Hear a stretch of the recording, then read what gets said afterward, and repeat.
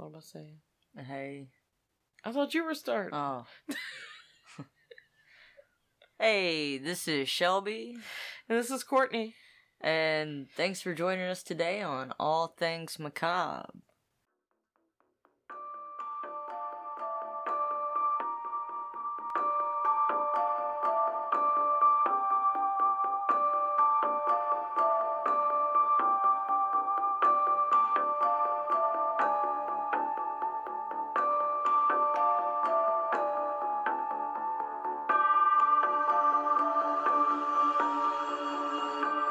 Here on All Things Macabre, we discuss all the things under the topic of odd, weird, true crime, supernatural, and fiction. This podcast contains language and content that is not suitable for all listeners, so listener discretion is advised. If you find a topic we are discussing interesting, we encourage you to do some research on your own. You never know what you may learn. We are just a couple of old friends telling each other stories that we find interesting, And hoping that you'll enjoy and laugh along with us. through some stories that are weird, true, or fictional that will just make you say, what the fuck? And now, for the fun part.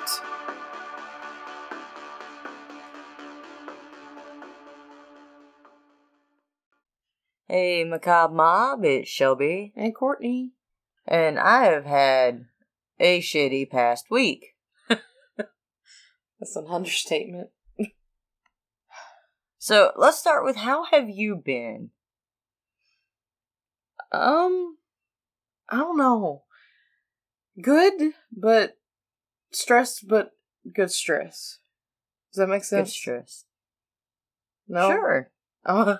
I know what it is, so I kind of do understand, but I don't know how to help other people understand Good that. things are coming from the stressful situation. There you go. It's just stressful in the moment because, It's a lot of changes. yes, a lot. And a lot of loose ends that I have to tie up and big responsibilities. But with it comes some things that I'm going to have to adapt to. But it'll happen. I hope. I have to just do a lot of, what's the word? Well, grounding, but also, I don't know. Like, just trying to explain to myself that it's an okay situation. You know, that this is happening for a good thing. Does that make sense? I have to continue to tell myself that. You have to continue to tell yourself not to freak out about And the that's- change. that's- That's what it is. Yes. Yeah. And so, I don't know what the word was that I was looking for that I have to work on with that, but yeah. My situation is completely different from your situation. Well, luckily, I've just laughed about mine for the past week, but... I don't know how you've laughed at. Well, I do consider, like, all the shit that you've went through already. Yeah. That was me with brain surgery. I've just been like, oh, I've had fucking brain surgery. Like, oh, okay. Yeah, well, my whole year has sent me into that. Yeah. I've had a whole horrible year. So, just going through the fire, whatever. I get up Saturday, I run to Publix with Tina, and we go to get the wallet out of the glove box. And it's not there. Someone broke into my car Friday night, Saturday morning, and stole our wallet. Thanks, asshole. Which, yes, you shouldn't leave the wallet in the car, but look, you don't understand everyone's situation all the time. Shit happens, okay? Yeah. Shit happens. So, they broke into my car, stole the wallet, it's got debit cards in it, credit cards in it, social security cards in it, pretty much everything you could imagine. Had your driver's license. And stuff in it, driver's too. license in it, mine and hers. So, of course, I just come back home, make sure we don't have it inside somewhere and forgot to grab it or something. No, it's not there, so I call the cops. And I start looking at the bank statement, waiting on the cops to get here. And I have $700 charged to my account. Ooh, Jesus. From some guy whose name is on there. I'm not gonna say his name. Yeah. For his protection. But, it was not a very common name. So I was like, okay, well, here you go, officer. This is everything that's stolen. Here's something that you might be interested in. Here's the guy's name. So, give him the first name. That's all I had. Later on, I do some digging on Facebook. Me and Tina become total web sleuths at this point. As one does. I call him like maybe an hour or two later. He comes back and gets more information because I found the kid's Facebook. He's 22. He lives right here in town. I not only found that, I found out that he has relatives in this neighborhood. I found out everything about this kid. So I gave that name to the officer, the full name. They did some searching into it. He seemed really interested, like, I even found out that he had a record with the police department here. So once I said that, the cop was like, oh, let me look him up. And he was really interested in that. So went to the bank, got that handled, got all the cards cut off, luckily the only charge was, there was one on Tina's credit card. It was a pending dollar, but it never went through. She cut the card off in time. She contacted. Good. We cut all the cards off in time except for my debit card, which was the $700 charge, a $500 and a $200.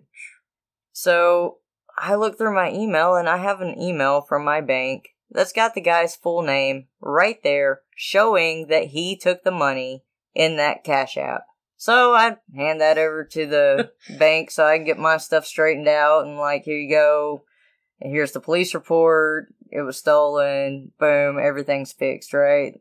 Like, don't worry. You'll get your money here in a couple days, if that. I was like, cool. So. I feel like there's a but coming. No. No? No, actually, no. Oh, okay. So we, go on and actually give the email to the police department, the detective that's on the case. And he seems really thrilled about it. Seems like it's gonna be a pretty easy case. I mean, well, we found out everything about him. Yeah, I know, right?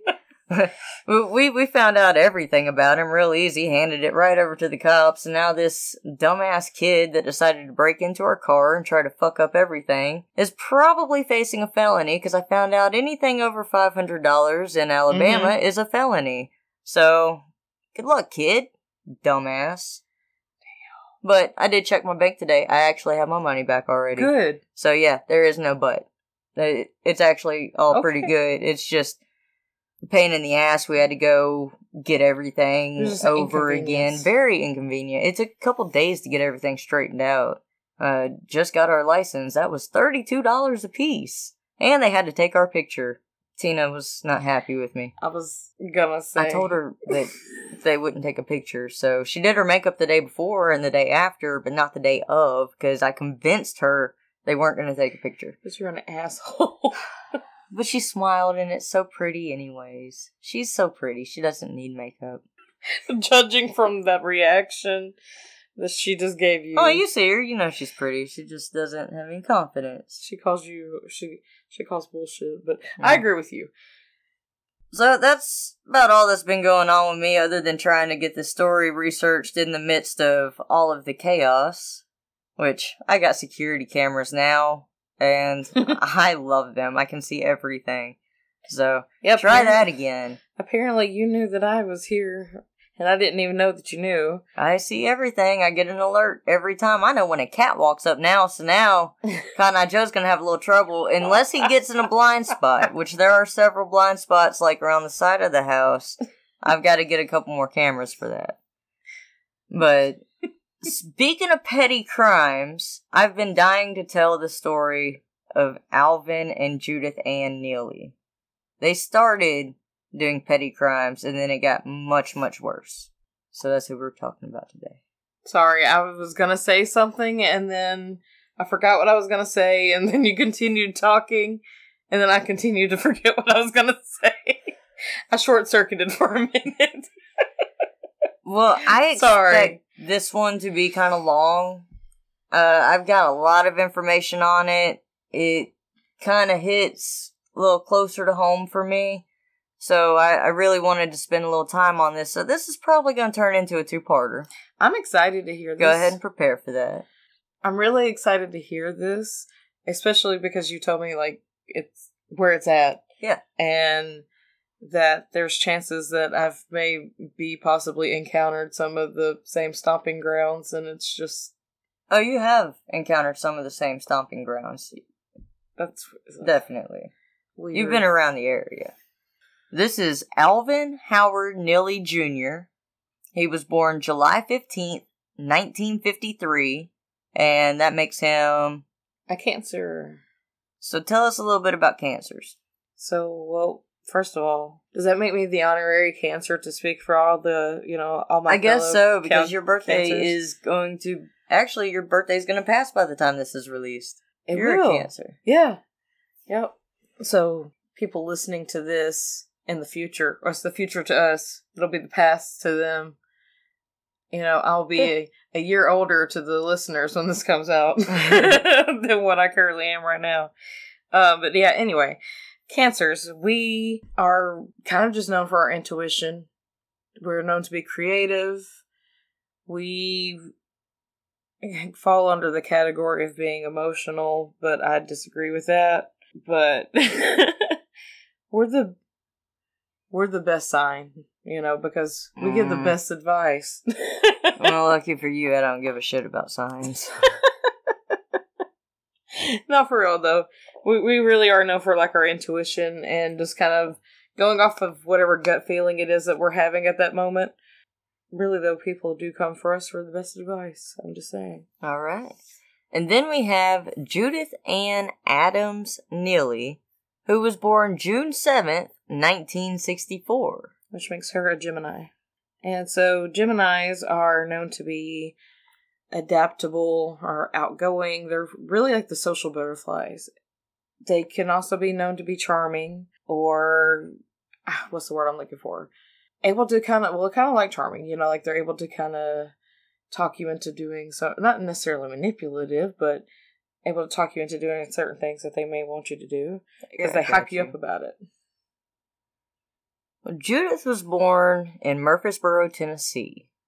So, I went to college in Murfreesboro, Tennessee. I lived in Murfreesboro, Tennessee for a total of about 10 years of my life. You and I have some memories in Murfreesboro, Tennessee. Murfreesboro, Tennessee is where I finally hit the age of 21, and I got Courtney to be my DD because she is a little bit younger than me, 10 months. Not much, but 10 months. So she was my DD, and I got so hammered. Oh my god. I got her to get out on the dance floor with me and dance to Cotton Eye Joe. It was amazing. No, it was not. But she got on the dance floor and did it with me. She was a trooper. I was. I don't remember how to do it, but, And that's also the night that we learned that I have really good direction because I have no idea how I directed you home. I don't either. But you did. But I did. You did. And then you had also told me that there was a cop that was, parked behind us in this corner, and I didn't even see them. Because I remember walking to the car, and we had just gotten in the car, and you said, hey, just a heads up, there's a cop, right over there. And I said, what? And so I looked, and sure enough, there they were, right behind us. What can I say? I pay very close attention to my surroundings. You were shit-faced. That was an awful night. It was an awful next morning, actually. The night was fun.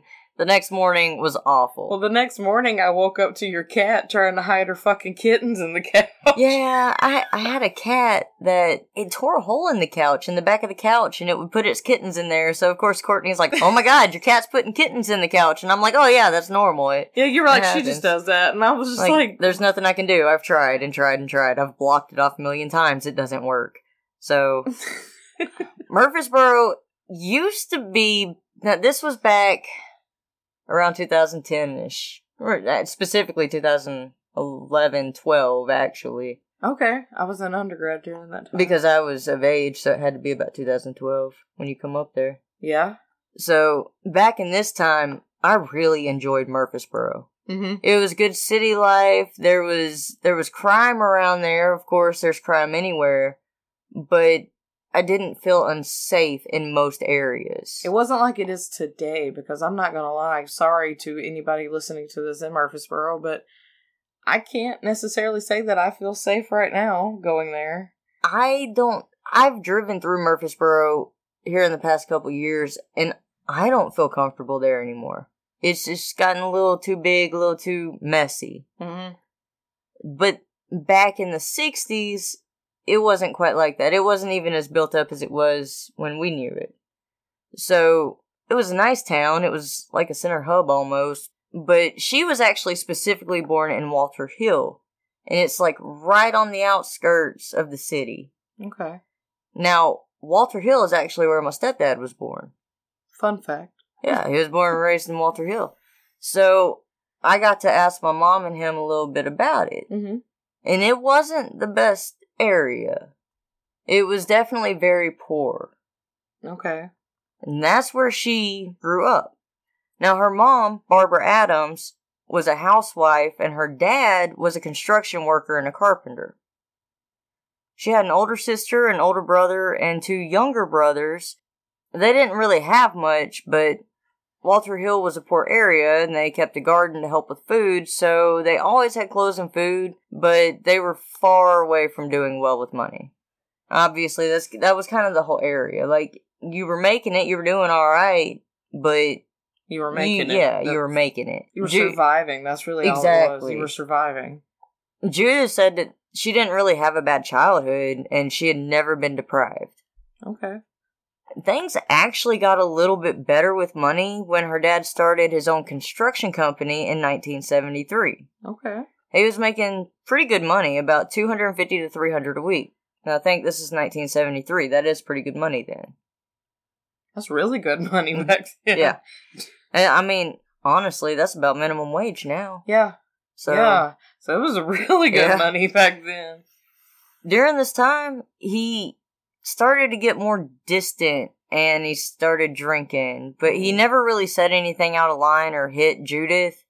And then one night in March of 1974, he got on his motorcycle after he'd been drinking, and he ended up slamming into the guardrail where he rode it for about 100 feet. Oh. Then he was thrown off into the asphalt. Oh, no. Unfortunately, it really seemed to affect Judith, who had always been really quiet, and at only 9 years old, she really just turned to stone at that point. Man. Damn, that's a lot. It wasn't. It is. It wasn't just emotional, though. It wrecked their financial situation. Yeah, because he was the sole provider. All he left them was a small Social Security pension and 8 acres of land. Which, 8 acres of land's pretty good. Yeah. But if that's all you have, you don't want to risk selling it. So for a little while, they leaned on relatives and stuff. But eventually, Barbara got a job at Heatcraft, which was the local factory there. Eventually, she started to move on and started dating around, but due to a car wreck she was involved in, Judith actually found out that her mom had been running around with a teenage boy. Oh. And that was humiliating to her. Whenever she got in that wreck, she was actually charged with contributing to a delinquency of a minor. So, I mean, it was out there, it was known.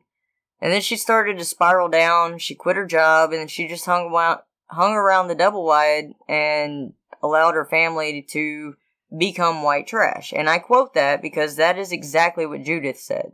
Damn. Whenever Barbara got bored, I guess, she got a CB radio, and then she soon started talking to random guys, and they would start coming over with beer in hand looking for Indian Princess. That was the handle she would use on the CB. Sorry, you know what CB is, right? I know. I'm just the look on my face. She's a big old flirt. Oh my god. But yes, I know what a CB radio is. But I was just looking at that because I was thinking, like, we're in the 70s, right? Yes. Like 70s version of like instant messenger or some shit. Yeah, kind of. Yeah. That's why I was just looking at this, because I'm like, you don't know who these people are, and they're just popping up, and like they don't even know her name, walking over here asking for Indian Princess. Like, what the fuck? You know, I wonder where she got the Indian thing from, though. I was gonna ask that. Like, that was gonna be my next question. I haven't seen pictures of her, but I've seen pictures of Judith, and she's not even really tan. Like, she's white. White. Did you hear this, Tina? White. Well, I mean, it doesn't look like she has any Native American or anything in her at all. I just don't know where she got Indian from. White. Well, Judith didn't like it at all. Like, she would actually avoid the guys coming in and stuff by taking long walks in the woods around the trailer. Which, she enjoyed the peace and quiet anyways. She never wanted to accept the, quote, white trash world that her family accepted. At one time, she actually really focused on becoming a nurse, and she was actually a good student that made honor roll and was active in 4-H, FHA, Future Homemakers of America, and even became a cheerleader in 8th grade, which she was very proud of. Now, the crazy thing about this trailer, which honestly, you and I both living where we have lived know that this isn't really crazy, but the situation makes it crazy. The room, Judith's room, was separated from her mom's room by just a sheet hanging. I knew you were going to say that. Now, that is common, and that's not just in trailers, that's in houses too. That's a common thing. They used to not have doors in the past. Yeah. They would just have doorways. So, that's not disturbing, having a sheet hanging, dividing that, but knowing what Indian Princess is doing? Yes, that's... Oh, God. I'm getting, like, embarrassment, and it's not my... I mean, look, at this time, she's only 15. But she still knows what the hell's going on. She's continuously... That's what I'm saying. She's 15. She's seeing a continuous flow of men coming to the trailer for her mom. Yeah.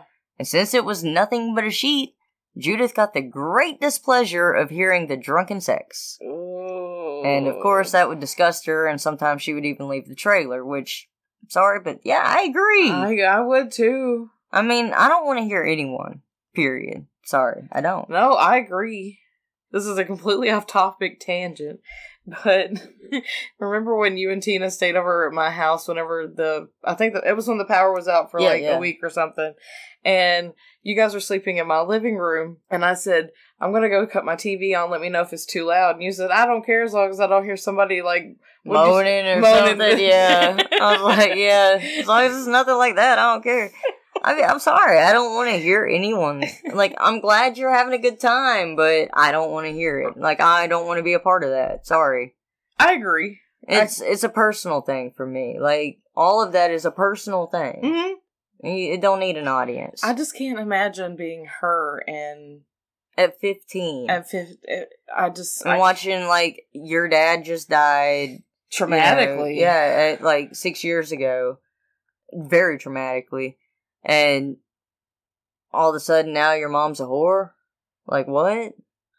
Which, I mean, this is going to be devil's advocate, but Mom seemed to be grieving, obviously. Yes, and people do grieve in ways such as that, but you don't bring strange guys that you meet over CB radio to your house where you've got your kids. Well, that's where the addiction comes into play. Yeah. Because then all the lines get blurred and then it is what it is. Yeah, that's true. But Judith did say that none of the men that came over actually tried to do anything with her. Well, that is a good thing. She probably could have done whatever she wanted. I mean, her mom's doing whatever she wants. But Judith was actually repulsed by men and guys. Like, just men, boys, guys in general. I would be too. She had only had 2 dates ever, and she had never had sex. I mean, I get it. It's one of those situations where it goes one of 2 ways. You see your parent do this and you follow in their footsteps, or you see your parent do this and decide, I'm not going to be like that. Unfortunately, she did not stay on that path, I don't think. So, jumping over to Alvin Howard Neelley. He was born in Tryon, I'm not sure, Georgia.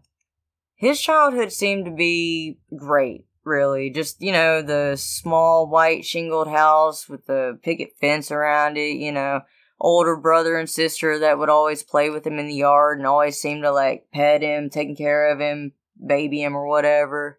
He was a prankster and a jokester from the get-go, and he had blue eyes and a smile that everyone loved to see. So, when I'm thinking this, I'm thinking that typical everybody loves this boy, heartbreaker dude. Mm-hmm. He was actually in the Boy Scouts. And other than that, I don't really have a lot on him, other than he had a typical middle-class type childhood. I mean, you have a typical childhood, it's not going to be remarkable to talk about. I mean, he had everything he wanted, he was doing better than Judith was, for sure. Obviously. Yeah. So, Judith and Alvin met for the first time in the early summer of 1979.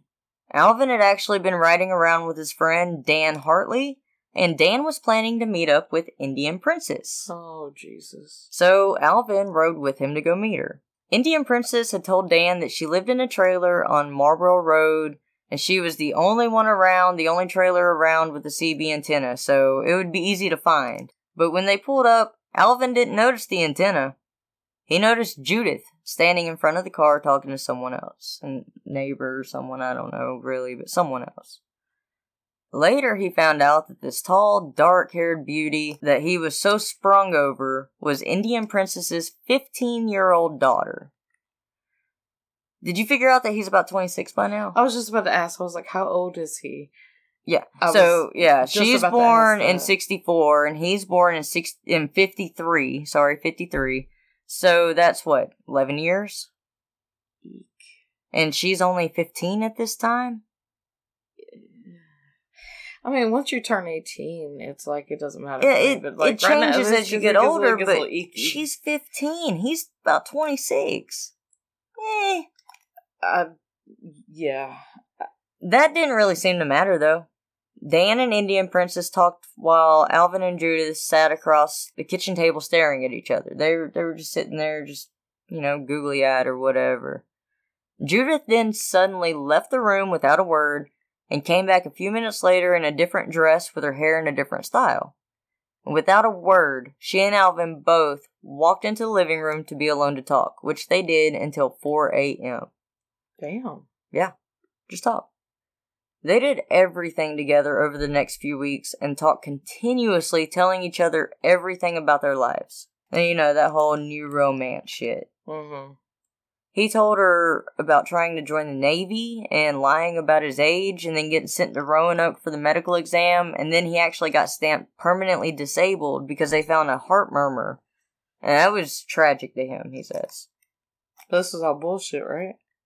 No, I think this is actually true. Oh, I thought you said he had made it up. No, it was what he had told her. I think this is actually true. But he lied about his age. No, he never lied about it. It didn't matter. No, I didn't say anything about lying. Oh, I guess I made that up. I guess you did. No, there's no lying. Everything's good. Oh, he lied about his age to get into the Navy. Oh. I got you now. No, he lied about his age to get into the Navy. He was too young. Okay. And then he got sent to Roanoke, and that's where they did the medical exam, and they found the heart murmur, so they stamped him permanently disabled. Damn, okay. Yeah. So I'm following that now. killed him. And then he told her that he was actually already married to Joanne, but she wasn't much to look at. She was a liar and a cheat. And she'd actually still been married to another dude when she married him, but that marriage would soon be over. I'm sensing some red flags, but okay. I mean, I'm sensing a lot of red flags. Everything says fucking run.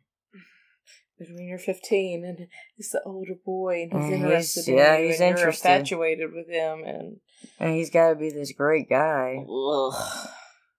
So, by the end of the summer, this continued on. They had kept going on long rides for hours in the car, just talking, and she just enjoyed getting away from the trailer. Hell, Dan never even went home after that first night. Him and Indian Princess shacked up. So Judith had a lot of fun with Alvin. They always kept each other laughing. Then she finally told him that she was a virgin and she was saving herself for the right man. And he was the right man. Mm. He was funny and generous, but he had a daring criminal edge. Mm. So after the first time, they couldn't get enough. Then they decided in the fall to plan to elope. So a few weeks after she started her sophomore year at Oakland High School... I was about to say, isn't she still like 16, 15, yes. 16? Yes. So a few weeks after she started her sophomore year at Oakland High School, Judith wrote her mom a harsh letter and eloped with Alvin. Oh my God. And they went and lived with his family for a little time. And then they moved to Rome, Georgia. And then to Kennesaw, Georgia, where they lived at Smith's Motel and he worked at Magic Market across the street until one night when a group of deposits just happened to go missing. No. And then Judith and Alvin skipped town and headed towards Alabama and then Albany, Georgia. They They really had a thing for just, going around. Nice. Yeah. So, fun fact, Oakland High School, I actually used to go to that school every morning whenever I rode the bus in middle school to drop off the high schoolers before I went to school. Really? Yeah. So, I could actually take you there sometime. I don't know if I want to go. But... No, probably not. So, they both got a job at Zippy Market in Dawson, where, go figure, the same thing happened. Judith got robbed, and they were on the move again. So they lived out of their car, they ate bread and peanut butter that they kept in the glove box as they continued robbing for weeks.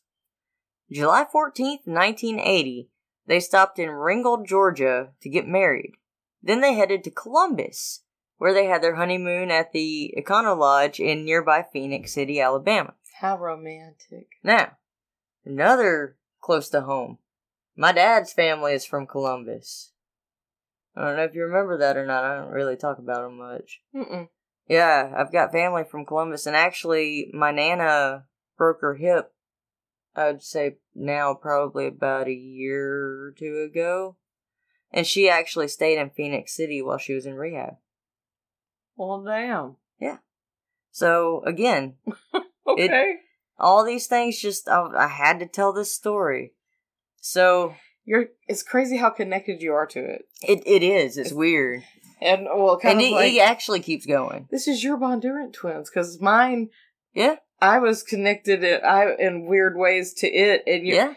Holy shit. Yeah, it's crazy. Full circle. In an odd, weird way, but yeah. So, during all this honeymoon at the Econo Lodge, Alvin decided that he was feeling kind of cramped and wanted to travel to Texas. And Judith was like, bet, I'm down for anything, whatever, as long as it's not a convenience store or a cheap motel, let's go. And I have to keep reminding myself, she is a teenager. She's young. She's very young. And, I don't have,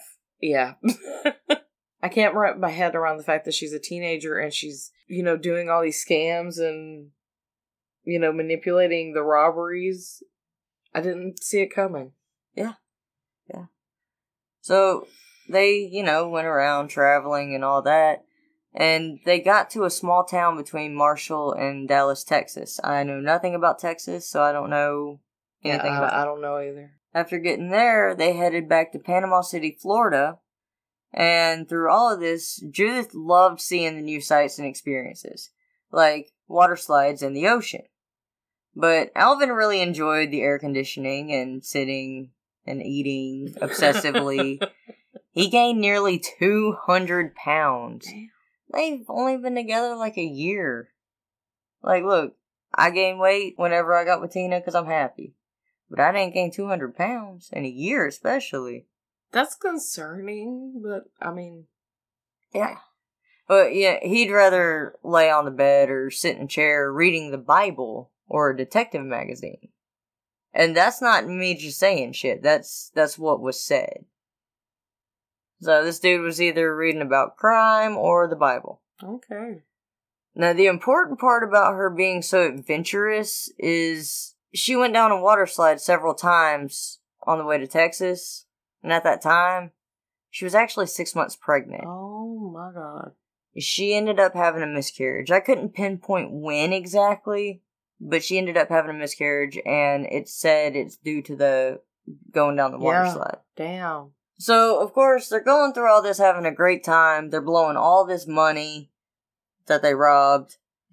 And now they're like, alright, well, we're kind of getting low on money, so let's head back to Rome, Georgia. And sometimes they'd go out to Chattanooga to watch wrestling matches.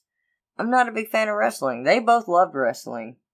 Not a fan. I'm not a fan either, so I don't really get it for you, but I'm glad you went all the way to Chattanooga to see some wrestling matches while living in motels. Well, I guess reality hit them, and they knew they needed to get money. So Judith robbed a woman at gunpoint in a parking lot of the Riverbend Mall. Oh, shit. That escalated real quick. It did. Soon they were caught trying to pass off the stolen checks, and both Judith and Alvin got charged. Alvin was sentenced to 5 years and ultimately sent to Walker Correctional Institute in Lafayette, But Judith, since she was still under 18, she was turned over to the Rome Youth Development Center and served the bulk of her sentence later in the Youth Development Center in Macon. Okay. So, November 12th, 1980, only 2 days after Judith got to the Rome YDC, the Youth Development Center, she gave birth to April Neelley and her twin brother, which I cannot find his name. Wait, she was pregnant? Not only was she pregnant, she gave birth 2 days after she got to the detention center. She was very pregnant. Oh my god. As soon as she gave birth, obviously the kids were taken and custody was given to Alvin's mother. While she and Alvin were both locked up, they would write each other, keeping the romance alive, but also showing a lot of jealousy between both of them. Okay, hold up. Side note, Tina just pointed something out, and we talked about it, the three of us, and we actually kind of figured something out. So she gave birth 2 days after getting into custody. That is a fact. That's down on paper. Mm-hmm. The miscarriage is not on paper. It was 2 separate pregnancies. However, after looking at the timeline, the summer of 80 losing the baby with miscarriage, and then having the twins in November, that doesn't add up to me. There's not enough time. No, because it's only, well, yeah, 4 or 5 months, depending on whenever you... There's not enough time. Yeah, there's not enough time, So, now we are unsure about the miscarriage, but know that it was said. I don't know. I'm not going to talk to the bitch myself. So, even if I did, she'd probably lie. So, I just wanted to throw that in there real quick so you guys know. I mean, hell, we learn constantly along with you guys. So, back to it. So, while Alvin and Judith were both locked up, they would write each other keeping the romance alive, but they would show a lot of jealousy between the both of them. At times, he wrote her, "I have enough on you to put you in prison for a long time. And you can't have me and play around too," because he would actually accuse her of sleeping with the guards at the YDC in Rome. Why is he accusing her of this? I mean, it's kind of like a tit for tat thing, or, like him threatening, but what provoked that, do you know? Well, one thing, just knowing this part, I can see it 2 ways. Either A, he's just extremely insecure, which he seems to be. That's where I'm going, yeah. Or B, he's doing it. Yes. But because usually cheaters accuse before they get caught. Is he not? I thought he was in jail. He is. They both are. Oh, never mind. Anyway. Yeah. But that was my other thought too, but it could be both. Could be. And the thing is, she was the same way. She was convinced that he was cheating on her and would write him back, "I'll take care of her when I get out." Oh my gosh. And, well, I noticed that you seem to admire this Janie, saying that she's a beautiful 16-year-old and that she has more smarts than most 30-year-old women. Well, let me tell you something. She might be trying to get you by whatever means she can, but she will damn well have to kill me to do it. And I will sure as hell not give this little bitch the upper hand. I'll kill her before she ever gets you from me. Damn it, I love you, and I will prove it to you. Just wait. Okay. That's a quote. That's what she wrote in a letter to him. Okay. I mean, it's just childish shit. That's why I was like, it was tit for tat. But, Yeah. I guess regardless, now I understand why he's saying what he's saying, because it's just pettiness, of... It's just the insecurity between them. Who's trying to point a finger and try to piss off the other one, yeah. It wasn't always about their romance or jealousy in the letters, though. Judith did claim that the staff at the YDC was interrupting their letters to each other, not allowing her to call him on their anniversary, and even saying that they are raping the girls that are incarcerated in there, the guards and stuff are. So they talked about a little more than just them. Is that proven fact, though? Or is it speculation on her account? Like it's speculation on her account to my knowledge. Okay, that's what I thought. So, Judith was released in November of 1981. She actually went to live with Alvin's parents, and he was early release, at the end of April of 1982. And that's where Judith decided to go meet him at a bus station, and they went to a movie and had a great time, just like whenever they first met. But after a few weeks, the talking kind of died down. Alvin wasn't interested in her anymore. The honeymoon phase died down real quick. He didn't even want to have sex with her. Like, damn. Yeah. And they had no money. And we all know that is always a big problem in a relationship. That it is. So, what do you think they did? Fought. Well, yeah. What do you think they did about the money? Oh. They probably went and robbed more places or stores or whatever they could to get their money. They actually broke into some P.O. boxes. They learned how to do that. Oh, shit. They stole some checks. They got some money orders with them. And then, after a few, they signed off on them, whatever. They actually took off and went to her mom's in Tennessee. They got a van. They went down to Panama for a bit before the crime in Georgia started again. We gotta take a quick vacation. Yeah, like they just... What the fuck? And obviously, they learned a little extra shit in jail. Obviously. Because they upgraded a little bit from just taking a deposit and running. I never would have thought of P.O. boxes. No, I wouldn't either. Damn. Now I don't trust anything. Well, I mean, I didn't trust shit to begin with, but still, like, damn. Yeah. So, they were planning on going back to Georgia, even with this little mini vacation thing they had. Mm-hmm. Because, well, they had a score to settle with the staff of YDC. Supposedly raping them and stuff. Yeah, I see where this is going. Yeah. Someone, with all their crimes and stuff, their slew of robberies and stuff, someone had actually called them Bonnie and Clyde. Mm-hmm. They agreed that they were not really like Bonnie and Clyde, but they were more comical. They were more like Bonnie and Claude. What? Yeah. So, Bonnie and Claude, that's what got me interested in the story originally before I found out all the other tidbits in there. That is... Oh, Bonnie and Claude. Now, I've seen it great spelled. Value. It does. The Wish version. I have seen it spelled like C-L-A-U-D. But as I'm sitting here thinking about it, and I've thought about it, trying to figure out how in the hell they came up with that name, mm-hmm. I kind of wonder if Bonnie, because she was so skinny, and Claude, because maybe she clawed him up. You get what I'm saying there? Yeah. Yes. So that's the only way I could come up with it. Like, I could see them going comical with that. Damn. That is so stupid. So stupid. It really is.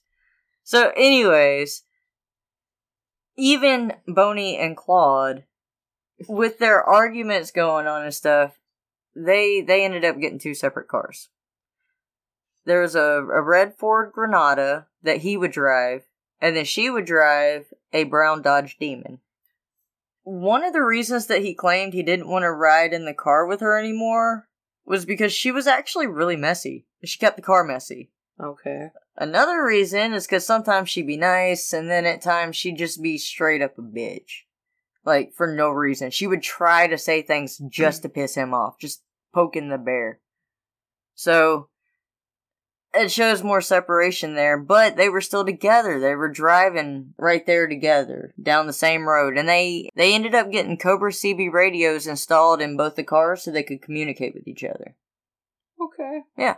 So, I mean, they were right there together doing the same thing, but they weren't sitting side by side. Alright, cool. So apparently, a Demon is a Dodge Challenger version, or it's like a Dodge Challenger special, version of that. I didn't know that. Interesting. Both of them seem to be, nice cars, I'm not gonna lie. Really nice cars, okay. So yeah, of course you buy the really nice cars out of other people's money. Oh yeah, of course. You ain't gonna spend your own money on it. Yeah, because they couldn't afford it. No, they can't even get a job and keep it without robbing them. So they first stayed in Macon in a crappy motel, and in the first few days they came up with a lot of ideas, but they decided to start with Mrs. Allen. Alvin got Judith to call Mrs. Allen from the hotel and told her that her husband was beating her and she needed help, asking Mrs. Allen if she would meet her at the motel, which she said she would stop by the next day around 5:30. So Alvin got Judith to call this lady and be like, "Oh, my husband's beating me. I need some help. Please come meet me at the motel and help me." Mm-hmm. And this nice lady said, "Okay, I'll come over there around 5:30 tomorrow." And as they were waiting for that time the next day, they were driving around looking for John Brownlee's house. He was one of the security guards from the Macon YDC. Okay. So they planned to do something to him after Mrs. Allen, who was also with the YDC. I assumed that, yeah.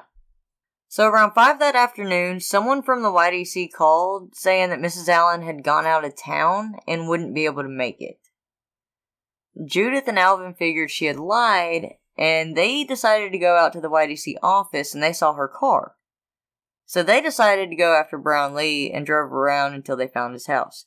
Now, something I didn't put in here but I remember reading is they were appalled that she lied to them. Really? Yeah. Yeah. That blew my mind. Like, how can you be mad at a liar whenever you're trying to fucking kill her or something? That's what I was about to say, pot, meat, kettle. Like, I mean, let's be... Hey, you're trying to do worse. What? Right. Like, I guess she finally decided it was sketchy, thankfully, and it was all good. She trusted her good. Yeah. So they drove around looking for Brownlee's house for a while, and then they found it. So whenever they found it, they decided to go back to the motel and call him.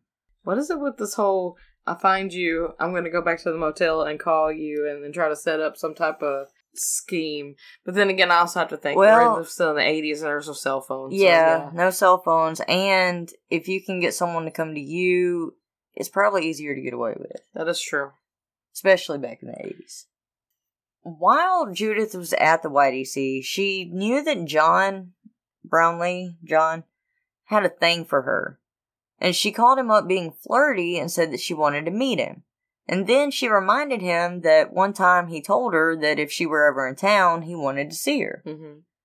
Well, that's not helping the guard situation there, knowing that it was like that. But that doesn't mean that they were raping people. I was going to say, he may have meant it in a harmless way. Thing is, John actually told her that he couldn't meet up with her because he got married a few months ago. I mean, I don't feel that John necessarily meant it in a malicious way to begin with, but I may be wrong. I respect him for saying, hey, I still can't meet up because... Yeah, I got married, sorry. Yeah. So after they hung up, Alvin and Judith planned to drop Judith off at John's house so she could sneak in the window, let Alvin into the house, and then they were going to wait for John to get home so they could knock him out, wait for him to come back too, and then rape his wife in front of him. What? He wanted to get back, Alvin wanted to get back at all the men at the YDC that did bad things to Judith Ann. That probably never happened, but... Yeah, probably not. But now he was going to rape and kill all of their wives for it. Oh my god. That was their master plan. They soon ended up going to Rome, where you remember Judith spent most of her time at the YDC. Mm-hmm. They kind of gave up on Macon because shit kept falling through. Like, every time they would set up a plan, something would fall through. So they were like, well, fuck, we'll just go to Macon and try it there. So, in early September, Ken Dooley got a call from a female asking if it was Ken Dooley's house, which, of course, he said it was. The female said her name was Susan, said she was a friend of Sherry's, which was his wife, and said that she was a friend from when she lived in Kentucky and she would be passing through Rome and wanted to stop by and see her. She then asked for directions to his house, and he gave her precise directions. And I quote, "Once you get to Rome, get on Maple Street and come to Lindale, to the Dather Park Diner, and take a right. After you take a right, we're the third brick house on the left. There will be a red Volkswagen in the driveway, and a green and white Buick too. The woman on the phone told him to tell Sherry that she'll see her when she gets to Rome, and Ken said okay, hung up, and finished eating his dinner. Now, you do not know who this person is, and this is kind of how times have changed. Yeah. You do not know who this person is, and you just gave them precise directions, including the vehicles that would be in the driveway. Looking at it in this day and age, there's no way I'd give that information out. I would have to really know you. Mm-hmm. And I had to confirm with my wife that you really did have a friend from back in Kentucky. That I'm not going to just be like, oh yeah, come on. I've never heard about you, but come on. Yeah. No. I agree. So when Sherry got home, Ken told her about the call, and she told him that it was strange because she didn't have a friend from Kentucky named Susan. Yeah. So on September 10th, 1982, Sherry met Ken at the door that night when he got home and told him that he had missed a call, but didn't know who it was. It was just a girl that wanted to know if he was home. The phone rang, again. Sherry answered, telling Ken it was for him. It was that girl again. When Ken answered, there was silence. He was like, hello?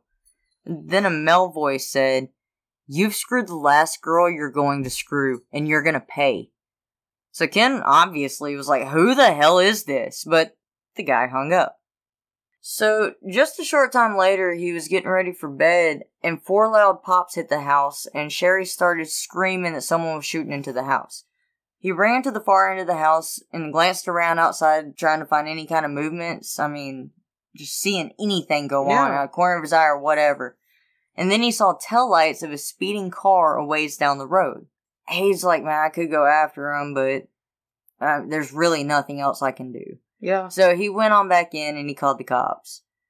He went to work the next morning at the Rome YDC, and he told his supervisor about what happened. The supervisor listened. Now, he was concerned, but he asked him to keep everything quiet because it may scare other people. Clearly, this is a mistake. I don't agree with it. So the supervisor told him not to. Yeah. Now, I agree with that. Because, I agree with you, not the supervisor. You should be able to tell other people so they can be ready. So they know to be on their toes. But the supervisor was like, just kind of keep this hush-hush because I don't want everyone freaking out. September 11th, 1982, the next day, Linda Adair returned home with her husband after shopping and dinner. She was the assistant director of the YDC. So the phone rang, and she asked her husband to get it, so he did because she really just didn't want to get up. But he was like, hey, it's for you. So when she answered, there was a silence, so she hung the phone back up and asked him who it was. He said he didn't know, just a young girl who asked if Linda was home. About 11:30 that night, the phone rang again, and as she started towards the phone, she heard something beating at her back door. She was kind of in shock and terrified of everything going on at the moment. I mean, I would be. I would be too, because your phone's going off and somebody's... The beating at the door, that's what would get me. Yeah. Whenever she finally picked up the phone, there was a lady screaming on it saying, Linda, what's happening? Somebody just threw a bomb at your house. Well, hell, that just increased her anxiety a million times more. The lady on the phone was actually her neighbor, Susan.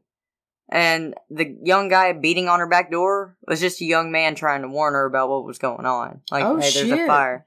So she yelled at Gary, her husband, to get out of the house with her, and they rushed out into the yard. When the police got there, Susan, the neighbor, told them that she heard her dog snarling, and she looked out her window, and she saw a car rush to back out of Linda's driveway, and then someone hurled the bomb at her house from the car. Damn. The young guy that was beating on the door, he had just dropped off his date that night right there in that neighborhood. Wow. Yeah, he had actually seen the bomb explode just as an early 70s Dodge Demon sped by, leaving the area with a woman behind the wheel and a man in the passenger seat. So there's at least some kind of clue. The officers processed the crime scene there, and they actually found a new grape soda bottle, gasoline, and the remnants of, a cheap bathroom cloth of some kind. And it was a few feet from the carport, but it also landed a few feet away from Gary Adair's car. So it was a few feet from the carport, a few feet from the car. It was the perfect place to not blow anything up. Just have a fucking fire and boop, fizzles out. So the dumbasses can't even throw a fucking Molotov cocktail, right? Thankfully, but like, come on. I love how you're just like, boop. Boop, there's the fire, then it's out. Yeah, just boop. So they failed there, thankfully. They tried. But as Linda was answering the questions for the police, the phone rang, and she went and answered it. It was a female voice asking for Linda. And then she said that she was calling about the shooting at Ken Dooley's house last night, and Linda interrupted. What shooting? What are you talking about? But the voice just kept on like she didn't even say anything.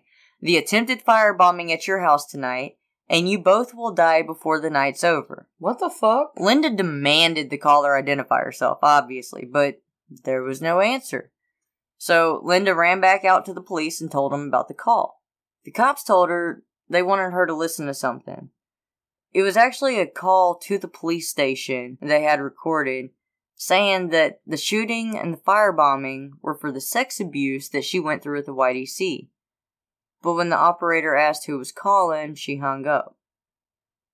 Linda told him that it sounded like the woman that called her. They're progressively starting to get worse. And as you say progressively, I'm looking at it as kind of like it's escalating very quickly.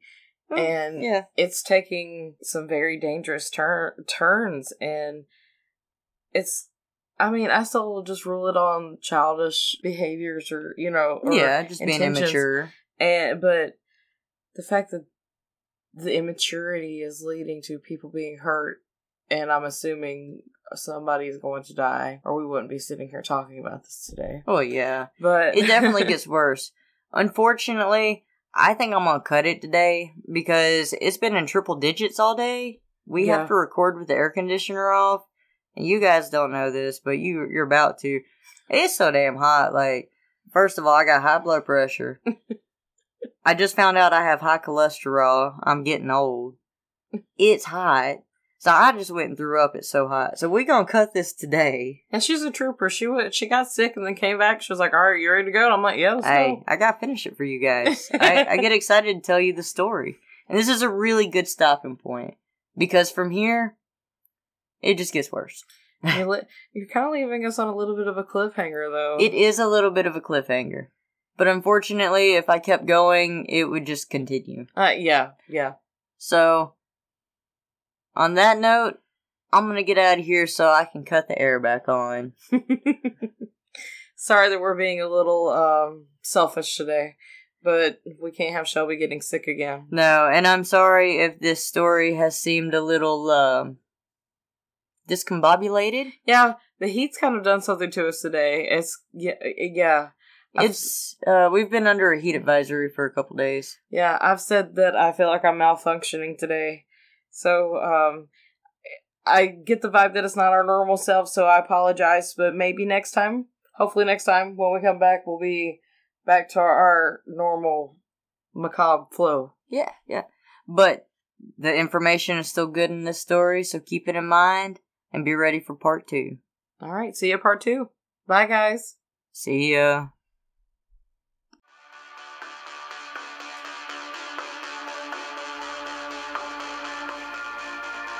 All research is done by Shelby Hutchins, Courtney Pylant, and Tina Collins. A special thanks to Tina Collins for managing us, and we are a lot to manage. All social media is linked in the description below. Be sure to follow us, and don't forget to leave a rating on wherever you get your podcast. If you have an interesting topic that you'd like to hear on our podcast, please email it to allthingsmacabre.pod@gmail.com. That's MACABRE. Did this episode make you say, "What the fuck?"